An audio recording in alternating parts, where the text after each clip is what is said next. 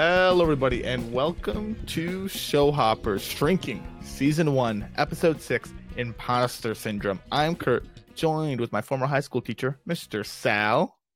I'm sorry, all I can think about right now are hot wings. Oh, that's good job, Jimmy. Good Oh. job. That's not what Sean said, I guess. You got to put in the work, I guess. Got to put in the work. Oh, yes. Yes, indeed. Well, Mr. Sal, we are more than halfway through Shrinking now. This is the pivot episode, yes. Well, finishing last episode was the pivot, right? It's a 10-episode season. Right. So, yeah. So now we have pivoted, I guess. You're right. pivot. Finishing last, we already pivoted. We're on the down. We're quickly approaching the end of the season. We're approaching our descent. Yes. That's a great piloting term. So no, the pilot was coin flip. Sorry. Okay. I'm sorry. Let's see your rating.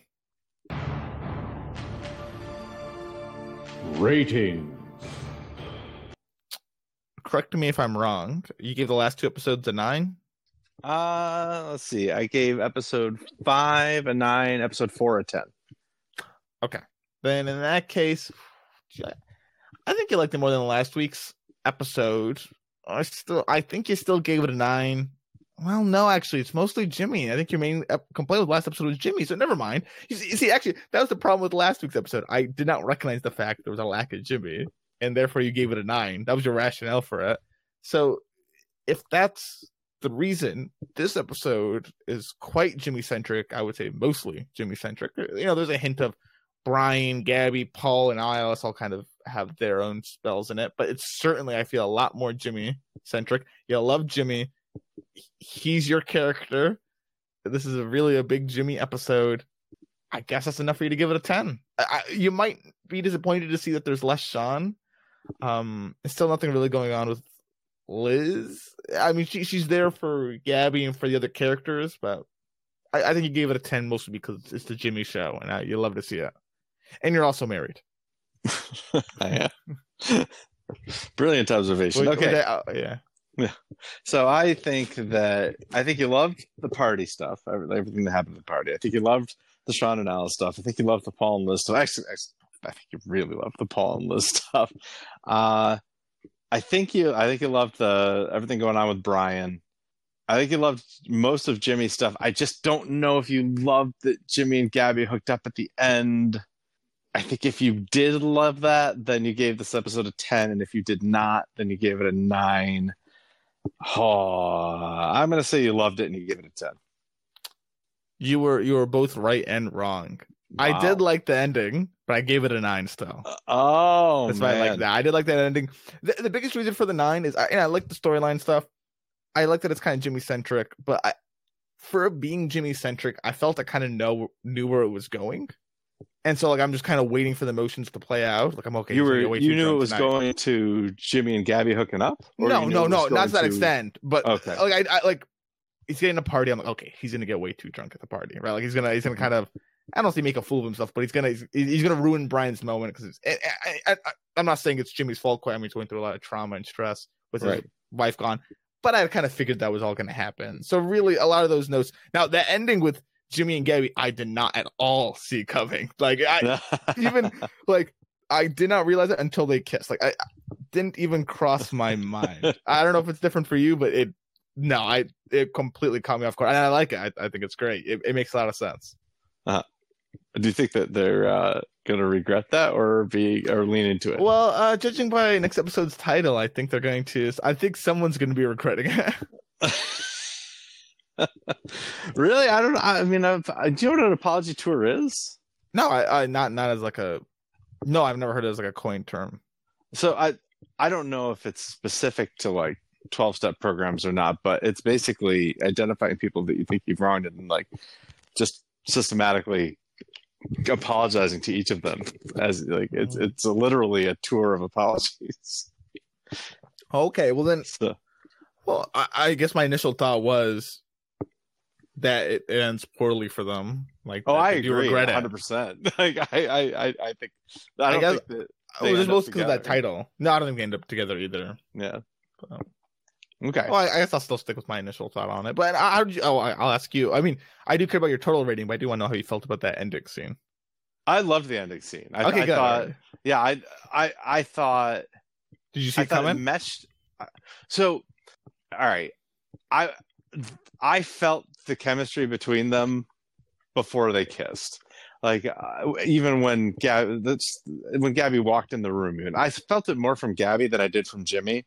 Mhm. I was a little surprised by Jimmy. I don't know if you noticed. It appeared to me that Jimmy kind of leaned in first. I don't know. Maybe it was simultaneous, but it looked to me like Jimmy leaned in first, which that part surprised me a bit. I kind of felt some tension there when she said, "Why don't you take a munch on this?" And I was like, "Wait a minute!" And then she shows him the phone.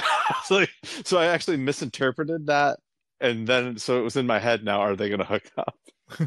So, but I like that they did. I wanted it to happen, which is kind of weird, but I wanted it to happen, but I don't think it's going to go well. So.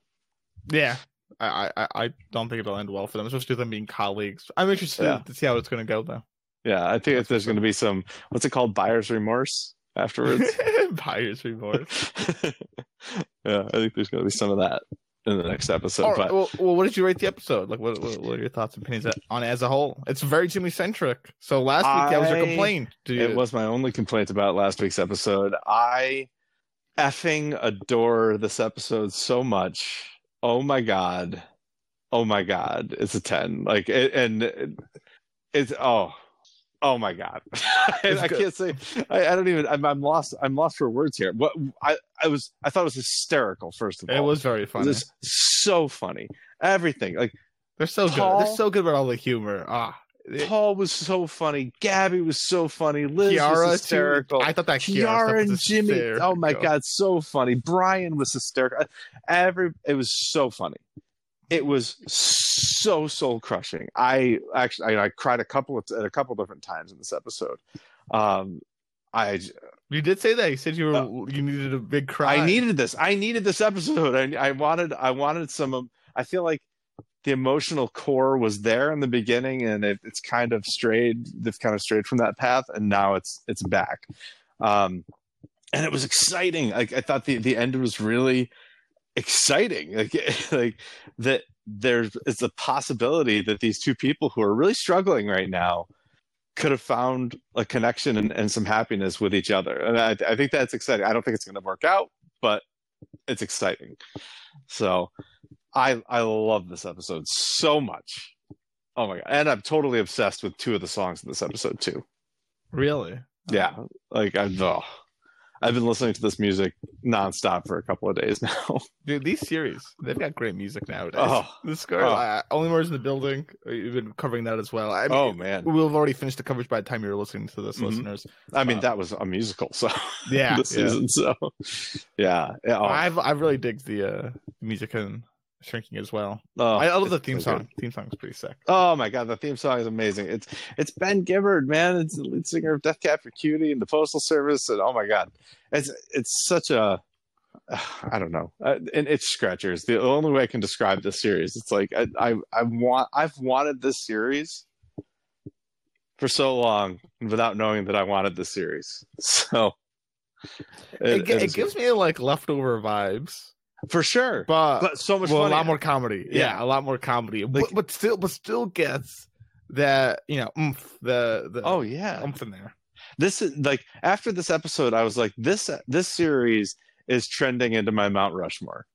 Yeah, I mean, like it really could be a really good all-time series. It will depend, obviously, how it ends. We're a little more than halfway, but you're right though. It is trending. It's trending. Yeah, I'm so into these first 6 episodes. But I love these characters so much. I don't think there's a character that I don't like on this series. I don't want to. I mean, I hope this isn't a big spoilers for coverage, but I wonder if it's going to be like an old man type of thing where it starts really well, right? Yeah. And I don't even think old man ends badly, even, but it definitely starts a lot better than it ends. So. I think so too, and I don't want to lean into the kind of the prevailing argument that it's all downhill from the pilot, because I think there's some really great stuff that happens after the pilot, but like the old man, I love the old man. I I couldn't. I don't think I'd put that on my Mount Rushmore. Just I wouldn't, but 2-3 episodes in, if you asked me, I might go, I could. It's going really well. I need to have a more emotional connection. The Old Man was such a cerebral connection that I had with that series. Like it was like just very good drama. Yeah. So much thought-provoking themes, so many thought-provoking themes in that series. They're just wonderful. But I don't have like the emotional. It never came close to making me cry. Like this series makes, oh my God, it rips my heart out sometimes. I need that to be on my Mount Rushmore. That's where 6 Feet Under is. That's where The Leftovers is. And I'm still looking for those third and fourth series. All right. Well, I could come up with a couple more, but I don't want to just place anything right now. This is trending in that direction. It's hard to sculpt things into a big mountain, so you really want to make sure you've picked well. That's true. Anyway, okay. Well, all right. Well, I'm glad to hear on our ratings then, Mr. Sal. Do you want to chat about our favorite scenes then? Yes. Favorite scenes.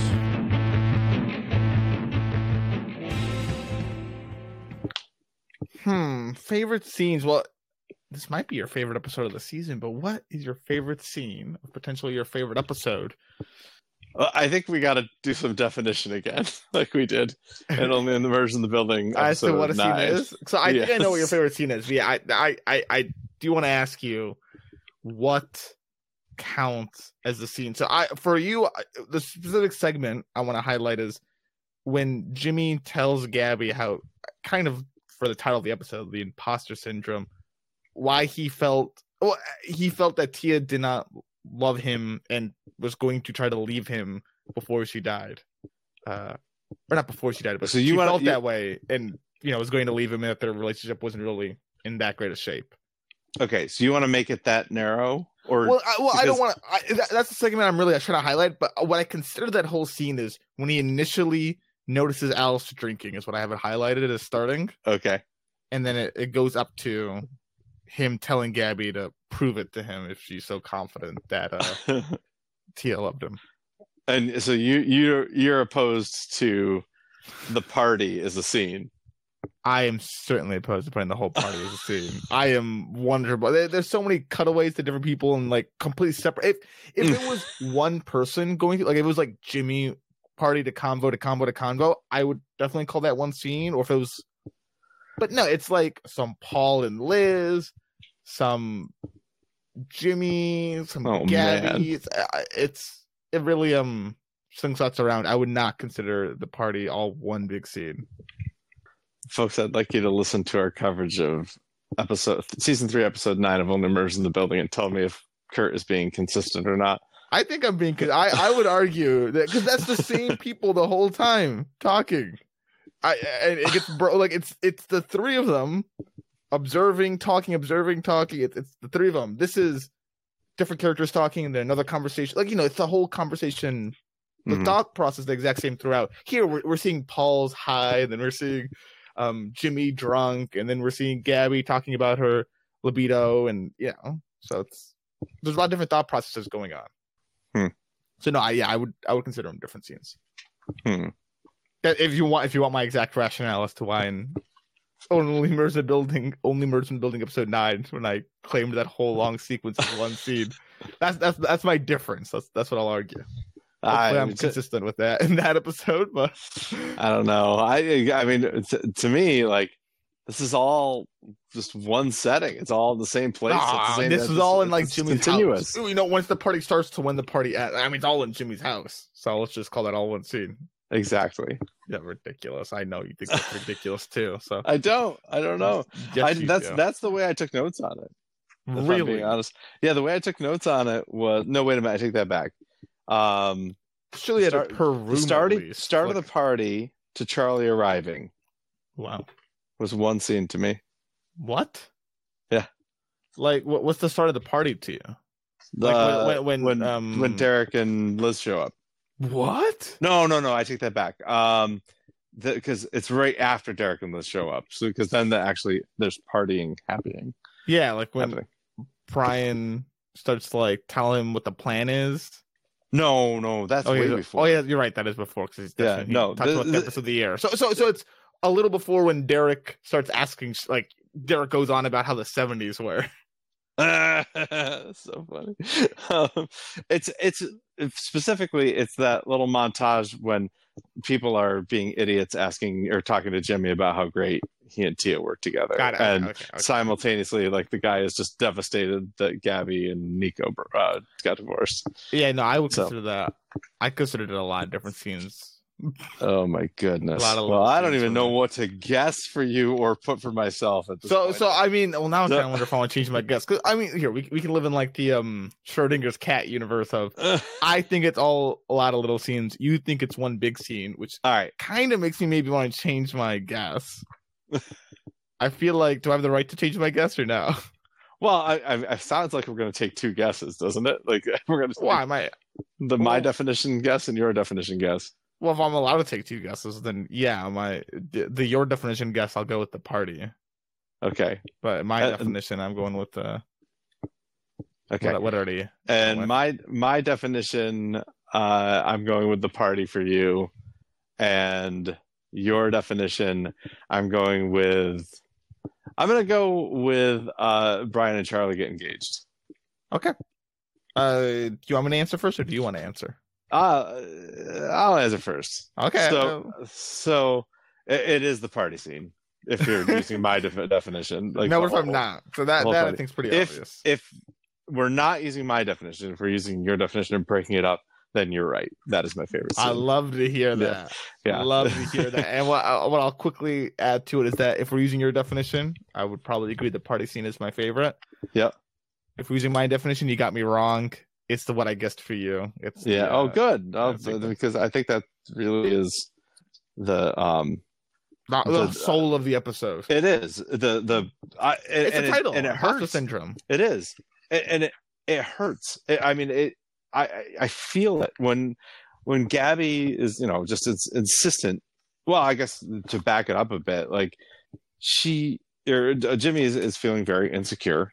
He catches Alice with alcohol. He's totally smashed too, and Sean is there with her. He calls her out for trying to impress him, and it reveals that he heard her say that she thinks he's beautiful, and he's kind of compassionate about it. He's like, I know you think he's beautiful. Like, he's kind of sweet about it, but she's mortified and runs up the stairs. What'd you say to her? I said, how fast can you run up the stairs? That's a quick wet. Even when drunk. But so she hightails it out of there, and then Gabby confronts Jimmy. What was that all about? And now the truth comes out. Jimmy did not want to have this party. He got kind of emotionally blackmailed into having it, right? If we're going to use a phrase that had come up, Paul and Liz talk about this. So he got kind of emotionally blackmailed into having this party by his daughter, and he got a much deeper connection with her out of it, which he may have just ruined. But anyway, he tells Gabby that the last few months with Tia were awful, and he thinks she was going to leave him. And specifically, we get these flashbacks to right after the last party they had, where they do have this big fight about how she's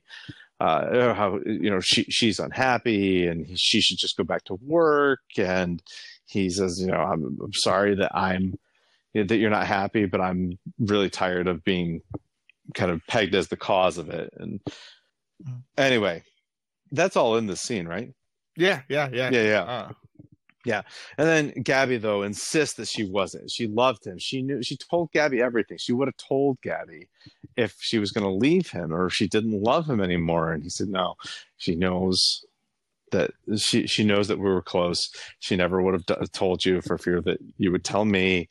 And I saw that look on her face. She didn't even like me. Which, we can get a whole other conversation about that, liking versus loving someone, because there are times that the people that you love, you don't like them very much. That's true. You're kind of going to spell, yeah.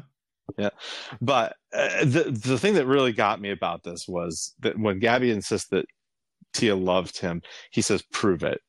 and her response is, well, how the F am I supposed to prove it?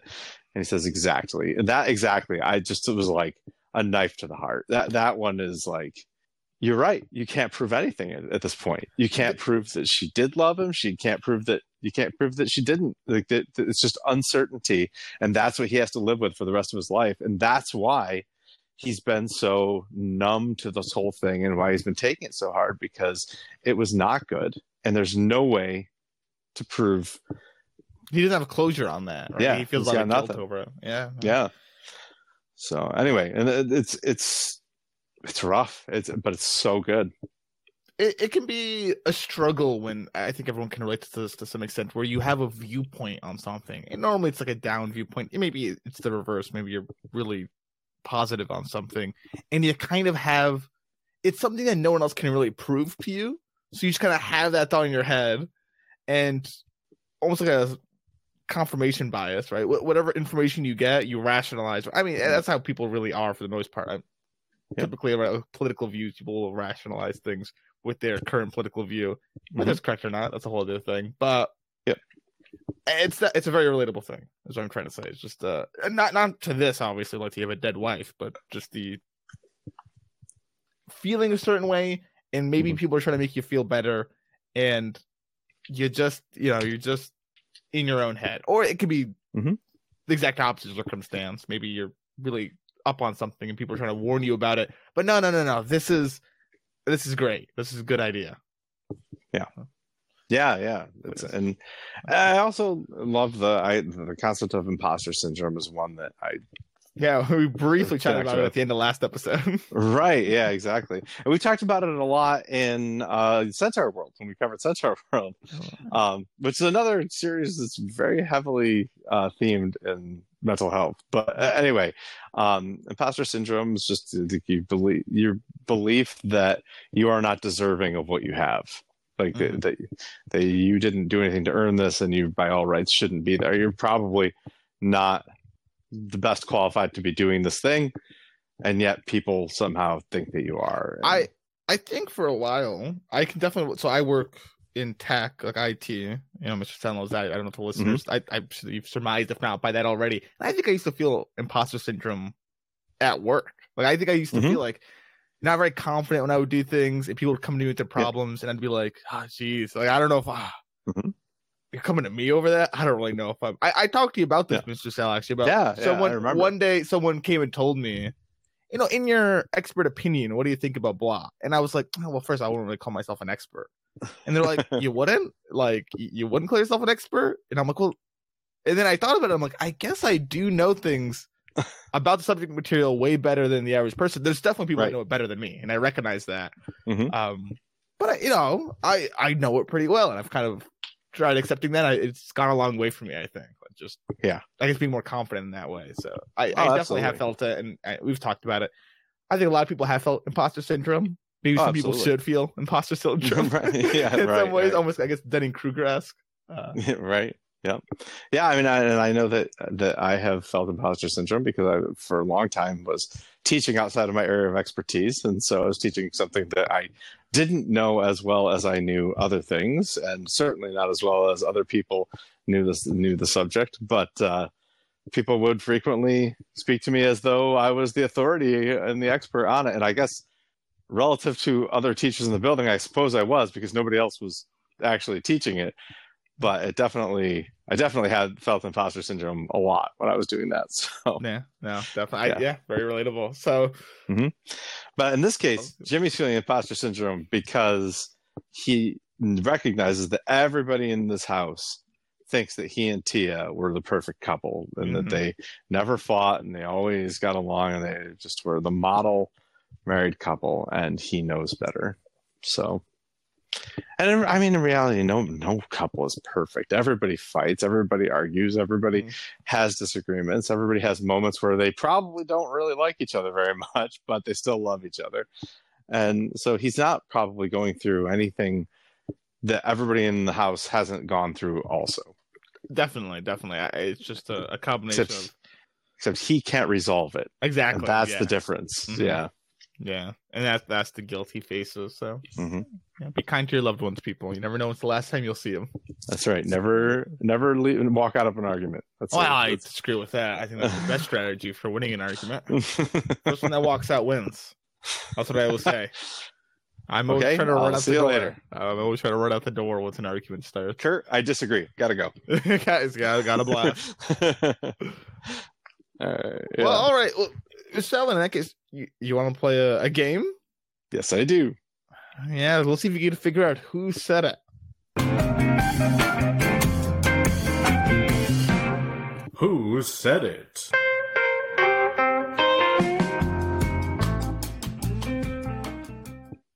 Mr. Sal, I'm about to prove to you that word count is not the important metric for how easy or hard.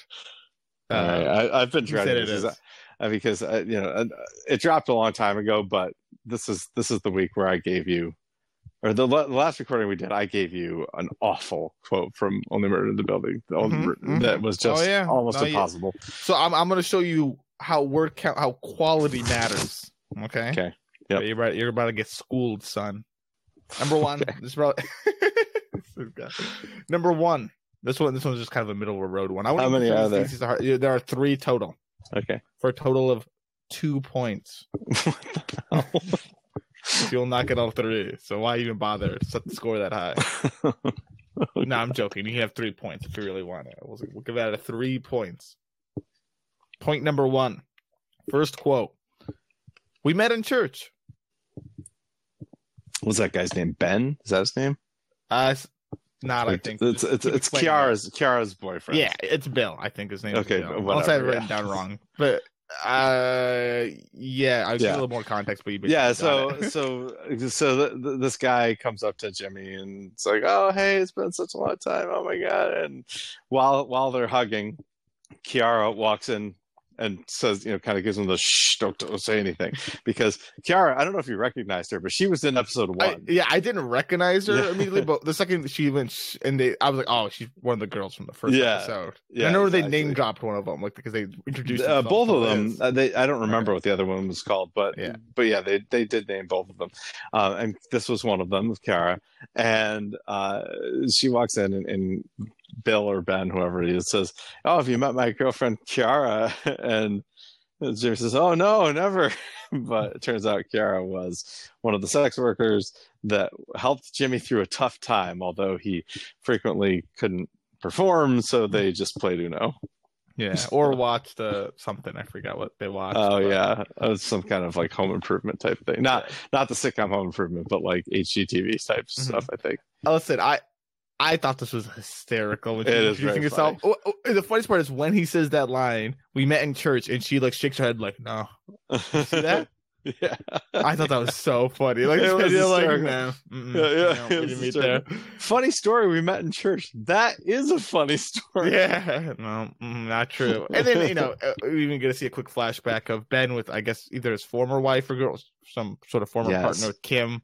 Yeah. And they're jealous over Jimmy and Tia's marriage, and Tia outwardly, I mean that's he's saying we're going through a bit of a rough patch with her right there. That's a bold move. Probably marriage on the rocks. I mean, clearly. It looks like it didn't last. Yeah.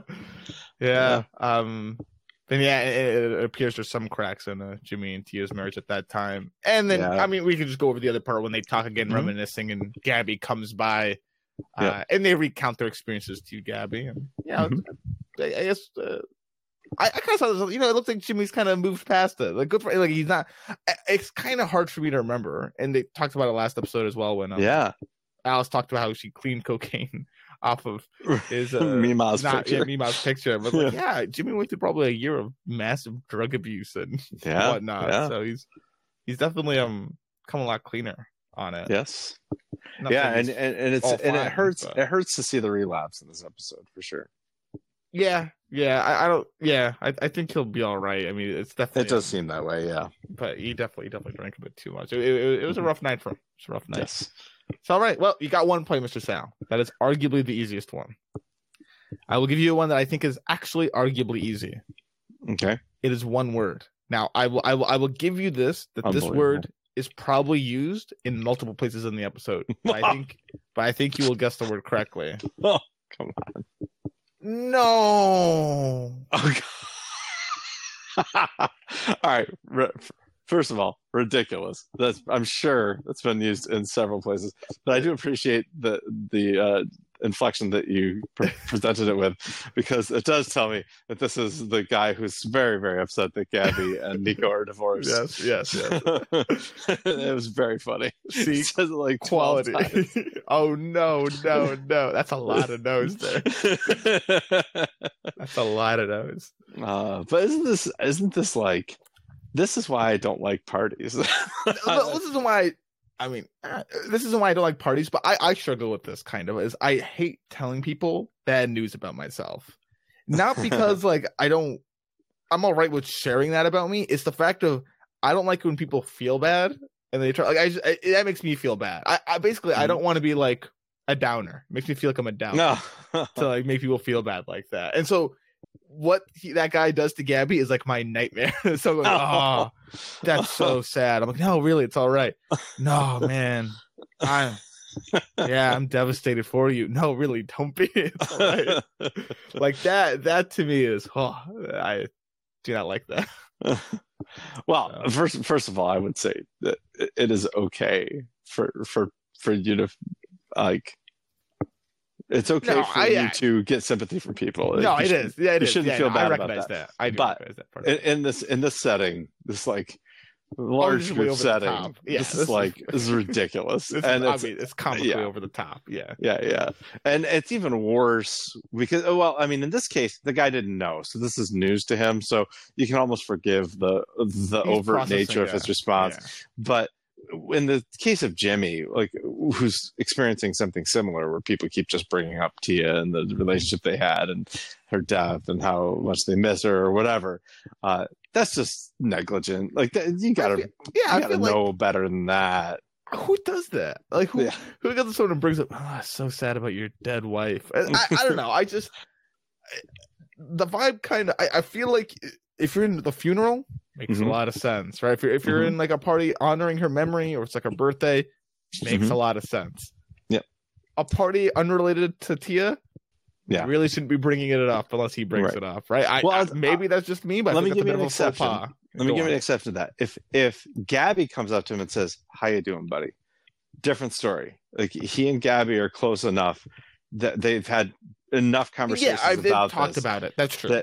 That she is just checking in on him to see if he's holding up, because she knows that he can give her an honest answer and actually tell her how she's feeling or how he's feeling.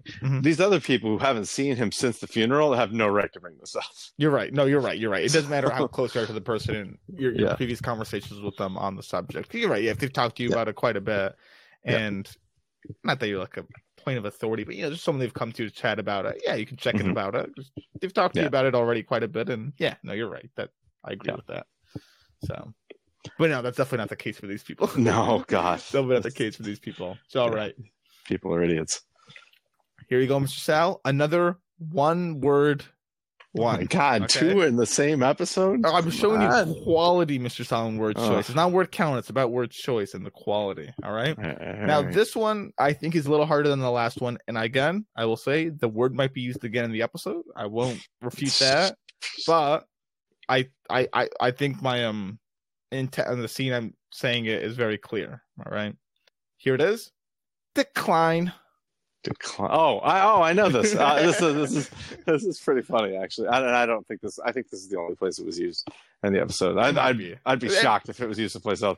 But this is Liz. Someone might say the word decline at some point. I don't know. But... maybe. But this was Liz. And this is hysterical. She's like, "Watch, I'll text my eldest son Matthew.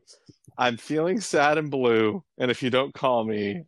I don't remember the exact word. I have it written down. This was originally going to be the quote. I was like, no, I can get decline. He'll get it. I'm sad and blue, and if you don't call me, I'll be so mad.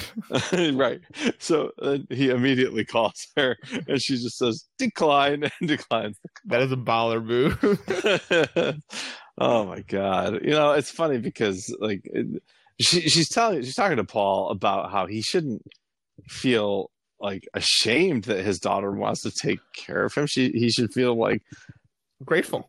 Grateful, exactly. And she's like, I changed their diapers, and I went to their boring baseball games, and I love baseball, and I deserve this. This is, I expect this, which I don't love that.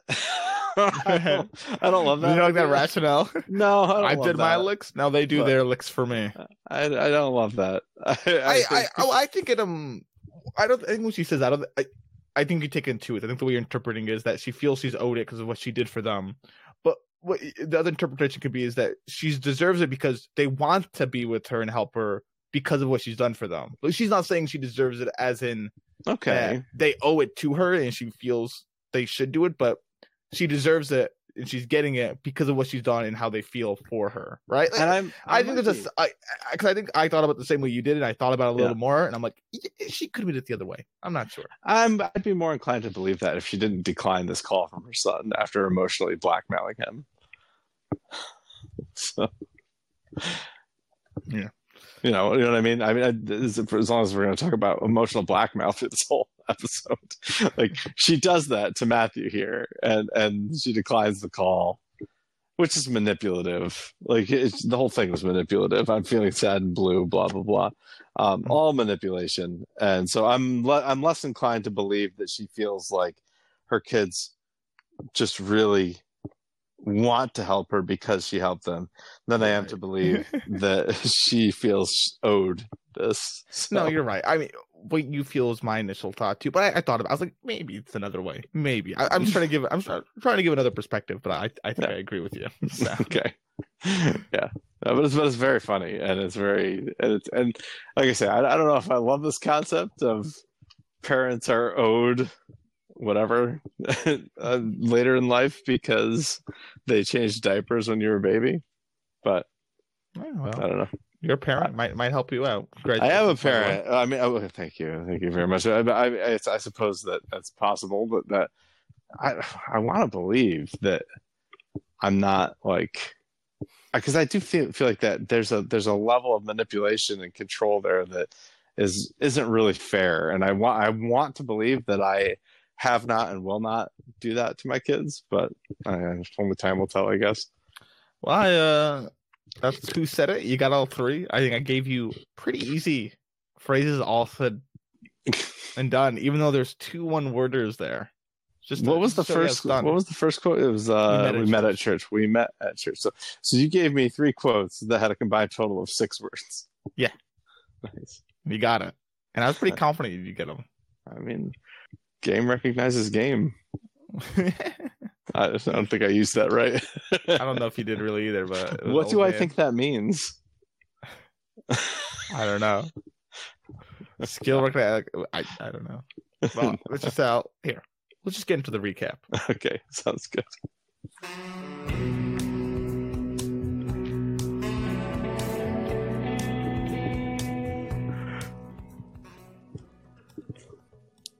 We started off with Sean and Jimmy are having a therapy session. He's explaining his PTSD trauma, and his brain's a real piece of work.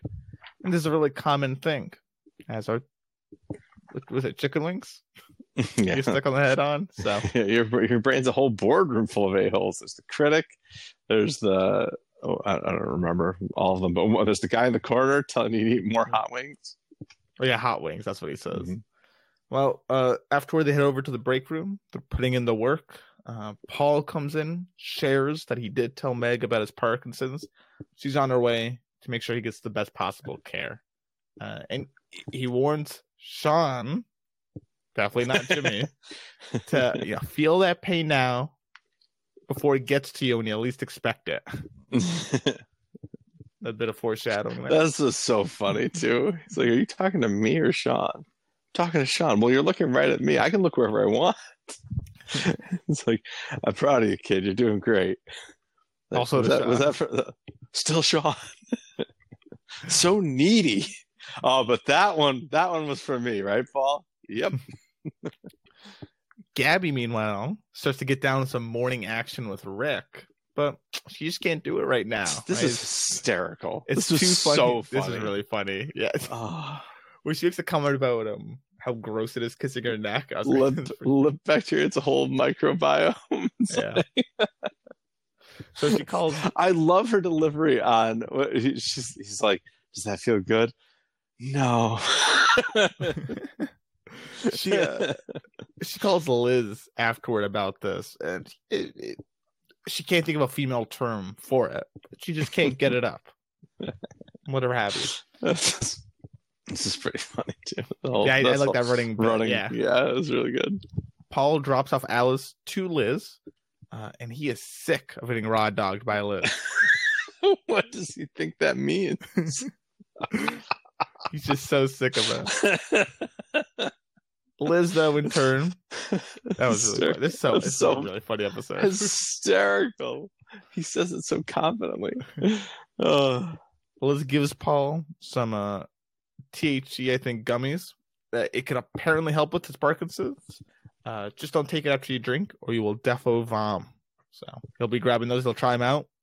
Brian comes to the break room to tell Jimmy and Gabby the good news again, this time with the ring, and they're pretty happy about it now for him. Now that he's actually got the ring. Yeah, he's got the ring. This is actually serious now. So he'd like to throw a party for Charlie, a surprise party in Jimmy's house, if you wouldn't mind. And so Jimmy goes home, talks to Alice about it. He's got a bit of cold feet for it, but Alice does use some emotional blackmail. She'd really love the party. Mom loved parties. So he cracks and he agrees to throw the party. At the night of the party. Well, there's a bit here that's, I think, really important, where Alice says to Jimmy, "And we're doing so much better," and so that's a big deal for Alice to say that to Jimmy. And of course, Jimmy wonders, when you say "we," do you mean like you and me as individuals, or you and me as a daddy-daughter unit? Yeah, and I mean, it looks like they're doing a lot better compared to she hugs him 2 episodes and stuff when they weren't even talking. Yeah.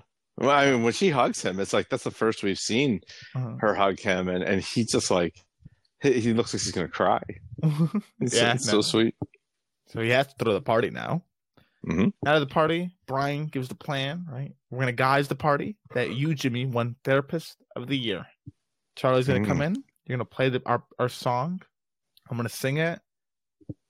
Brian's definitely a little stressed, but Jimmy's here to help. So we'll see how this goes. Spoiler alert. I guess not well, but well. I mean, it worked out in the end. Right. Ultimately, Alice has her 15 minutes of mourning. Love it. Sorry. I love that they're still on this. Still got it. And Sean comes by, right? And he's scared of the party. He doesn't know if he really wants to attend because he doesn't really want to talk to the other people at the party about his past. And he makes an example, he doesn't want to explain what's gone on in his life recently. He is so funny in this scene. He's really funny. Oh my God. We went to Maine. Yeah. Alice will help back him up. She'll swap the topic if need be. So look at that, the dynamic duo. And when Sean leaves, she looks a little swooned. Oh yeah. So we'll see more of that later in the episode. But Derek and Liz come by to beat traffic to the party, and this triggers a flashback in Jimmy, where by the way, very funny joke by Derek. I love this. Very funny joke. Yeah, very funny joke. They can rinse and reuse. Wanted to beat the traffic. So you remember it triggers a flashback with the cold exchange with his late wife Tia, trying to hold her hand, and she doesn't want to do it. So that's he has that bit of a sad memory, but then he's at a loss of words when he sees Alice come down the stairs, right? But he's just so embarrassing. Thankfully, Brian knows how to compliment her properly. I love Jimmy's reaction here too. What the F? Yeah, she doesn't like that. What? It's so good.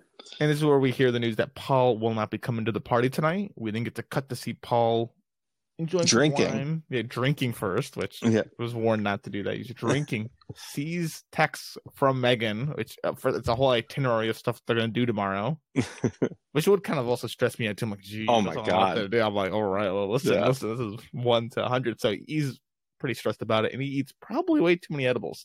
I imagine, yes. So it's gumming him down. So party is underway. We already talked about this part where Derek talks about the 70s. That was funny. We then get the montage. number one candy in the country. Candy cigarettes. Candy cigarettes. This guy had a perm. We see Gabby and Jimmy's montage. We talked about that. Mhm. No scene. Gabby then goes to speak with Liz to learn a new term, right? For getting it up for females. Guac the taco. She doesn't like this. Yeah, it's She not that hates great it, of an in fact. idea, right? But Liz talks about how her libido might be changing with Mhm. age. Like, for example, her sex window is from 3 to 320. Bit Mhm. tight, but that's what it is for her. Paul comes in- and Derek needs to not have annoyed her that day. yeah, that's another key element for it. Paul comes in late, and he's not quite sure why he's here. He then declares that Liz tried to kill him, and then tries to leave. But they kind of keep him there, and he's definitely pretty inebriated, definitely pretty high. So it's funny. We then get Ben's introduction of his new girlfriend that they met at church. We then get to see Paul talking about, he can't believe he used to do weed like this. He's in really rough shape. Waiter Derek will go get popsicles for him, maybe even some of his own good ones. I'm so parched. What can we get you to drink? Popsicle? It's hysterical. Harrison Ford is so funny in this episode. Harrison, Oh my God. he's funny. I think he's doing great as Paul. He is. I did not expect him to play in this way a character. I know. I've not Me seen Harrison neither. Ford be like, I don't know, I haven't seen him be the style of character. He can do I know. comedy, but normally he's more like, Han Solo, Indiana Jones type of comedy. Yeah, I mean they're comedy to a certain extent. They're comedy in that they're just too cool for words. Exactly. Yeah, they're really cool characters. Yeah, Paul, there's a would be vulnerability to Paul that is like, which is Very weird because he really like tries to keep the walls up, but we see this vulnerability. It's really cool.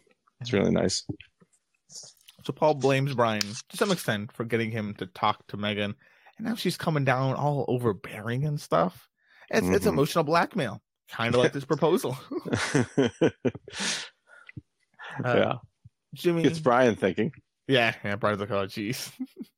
Well, listen, I've talked about this before when it comes to like engaging someone. Now, obviously, if you're going to engage someone, which I don't know if Brian and Charlie have talked about it, you should probably talk to someone about it before you actually engage them. I'm not saying you need permission or something. You should know the answer before they give it. Really, it should. Yeah, exactly. It should be like that. And if you know the answer, I think doing it publicly is a little bit of a pressure. But if you know the answer, yeah, fine. You know what I mean? I don't get the impression that Brian knows the answer though. No, because he's so stressed about it. So that to me is a worrying thing. You probably should chat about that type of stuff beforehand.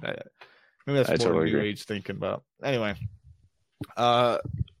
Jimmy reminisces with Kiara. We talked about that. Then we talk about our favorite scenes in my universe. Yeah. Of scene selection. So Jimmy notices Alice drinking, and then has his conversation with Gabby about how he doesn't feel that Tia loved him before she died.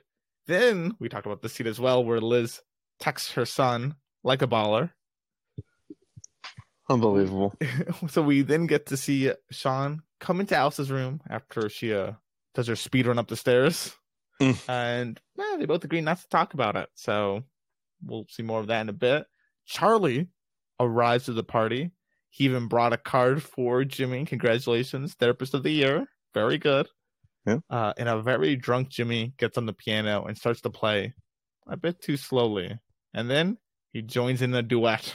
Oh my goodness. Not a duet. I thought it was good as a duet. Look, Jason Segel is a great performer. He is very musically talented. He is one of the main characters in the Muppets that he wrote. So, and does quite a bit of singing, including the Oscar-winning song "Man or Muppet." So he is an Oscar winner as a singer. I also he's got there's a whole bit in Forgetting Sarah Marshall where his character is writing a puppet musical puppet Dracula musical. So what the fuck? Yeah, it's really funny. It's really, and when he performs it, it's so good. He is a great musical performer. I think he did a great job here, despite how inebriated his character is. Exactly. But the song does end short, thanks to throw up. And Brian declares the party over, upset that his moment was ruined. So he storms outside. Charlie comes in tow, and Brian just starts to rant and rave about how Jimmy ruined his surprise proposal, and kind of unknowing that he's telling us all to Charlie, the fact it's a proposal. So Charlie tells him, yes. And look at that. You know what I mean? You think this is a ruined proposal, but it all worked out. So Christine's did such a great job with this, right? Is that I know there's this nice, sweet, tender moment, and Paul lurking in the shadows, eating Doritos.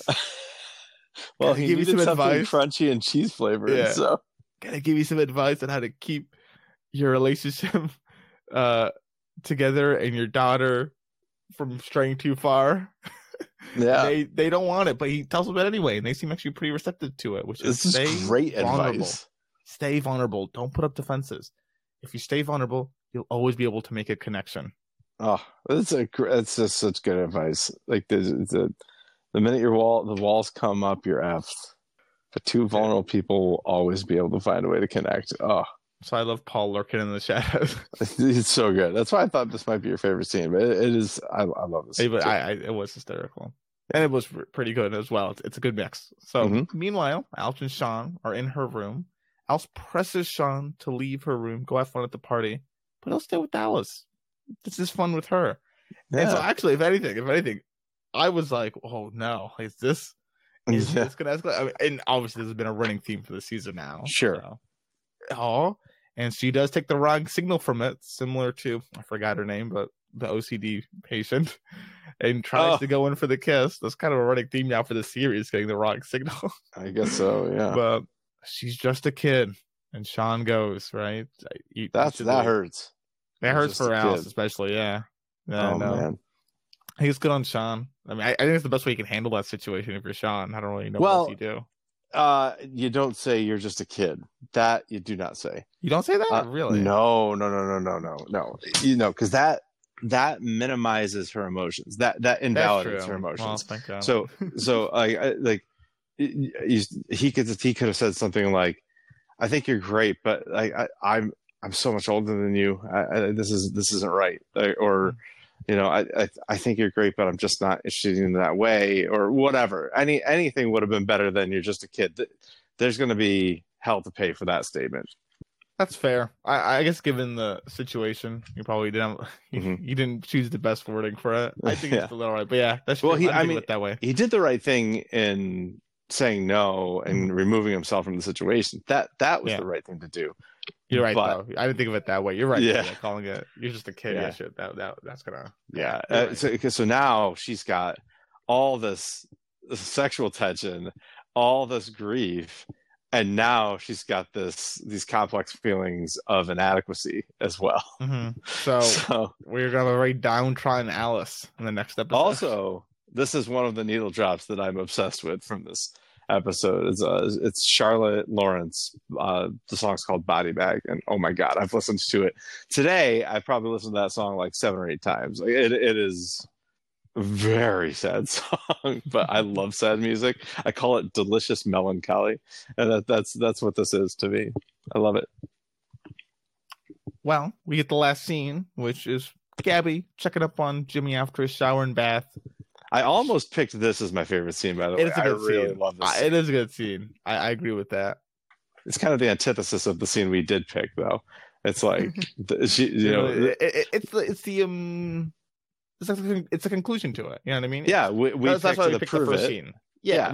I think that's what really starts that dialogue, and this is the comeuppance of it. If anything, this adds to the scene we picked. It does. Yeah, so it's so good. Gabby shows him proof that he was seeking, which is a photo of Tia 2 weeks before she died at Gabby's birthday party. And I mean, just the way she's smiling, looking at Jimmy, to her, and I think Jimmy accepted it as well, as proof that she loved you, right?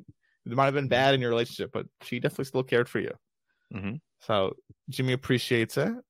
And then, Well, she also points out that he needs to stop making up reasons to distract himself from just being sad that she's gone. yeah, that's important. Very, very important, because that's processing. kind of what Paul has already told him. Like, you're numbing, like you haven't even begun to grieve. So Yeah, he's in for a world of pain. So, and after he appreciates Gabby, they really start to appreciate each other. And we'll see what the comments of that is. Yeah, but I love how this meshes with what Paul said to Brian and Charlie. Is like these two people, one with no libido and one who couldn't even perform for sex workers because he missed his wife so much. These two people, like, who are vulnerable, they're vulnerable with each other. They have been for a while, and they find a way to connect. And that's exactly what Paul said. Two vulnerable people will always find a way to connect. I mean, that's why when I went to Alf and Sean scene, I was like, oh. Yeah. Like, yeah, I know. Like, oh, no. Yeah. And good on them for that misdirection, because you do think that's where they're headed with it. But I mean, Sean. Then I thought it was bait, and then I was like, yeah, oh, it's for this scene. Yeah, it is. But I love that, because this scene, they've called the attention to Gabby's libido throughout this episode, right? No, they did a great job setting up for it. It's not. Sorry, finish your thought. Yeah. So she's had all these guys who she thought were so attractive, and she could have had any of them, and she just couldn't do it. She just wasn't interested in that way. And now here's this guy who's like sad and like probably hasn't like really, I mean, he just puked all over the piano.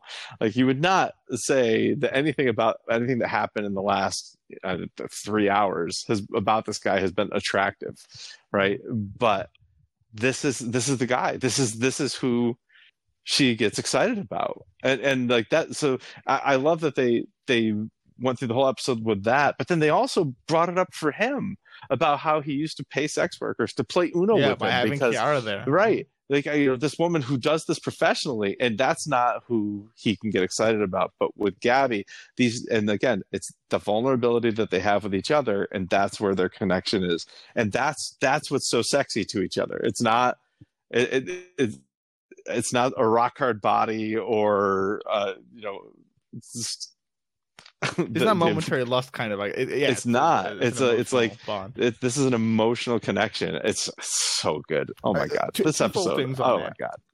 Number one, I meant to mention this earlier with Kiara, but I love how they talk about a character or introduce a character, and they always tie him back in somehow. Like yeah, they did it with Connor. I talked about Brian being Paul's the state attorney, but Kiara coming back, just a great tie-in.